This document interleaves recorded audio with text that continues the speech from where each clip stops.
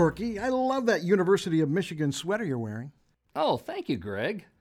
Boy, I have to tell you, Glenn, there's just simply no one I know who knows his way around a computer better than you do. Thanks, Corky. Hey, Greg, I have to tell you, the diet you've been on is really working. You look like Brad Pitt. Oh, okay, Glenn, let's not get carried away. I mean, we want to talk about compliments in the podcast, not about telling bold-faced lies. You hear me? Dale Carnegie said that if you want to win friends and influence people, then share some honest and sincere appreciation. And I want you to note, folks, the emphasis on honest and sincere. A great way to get started with your customer is by sharing compliments about something they love, namely, in this case, their vehicle. For example, the word investment. Now, this is a great word to use to replace the word buy or the word purchase. You've invested in an Equinox with the nicest trim package I've seen in a long time. How about the word performance?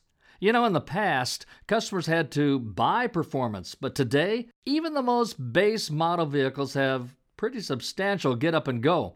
Acceleration, deceleration, cornering, handling, and ride quality, those are notable attributes for sure, well worth talking about. The Regal is the best it's ever been. It's pretty cool when that turbo kicks in. And how about that word fun?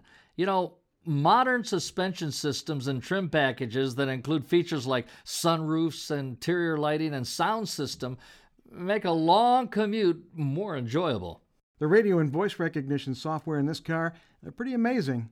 Great sound makes a long ride a lot more fun. But these observations and compliments only really work when they reflect your real thinking.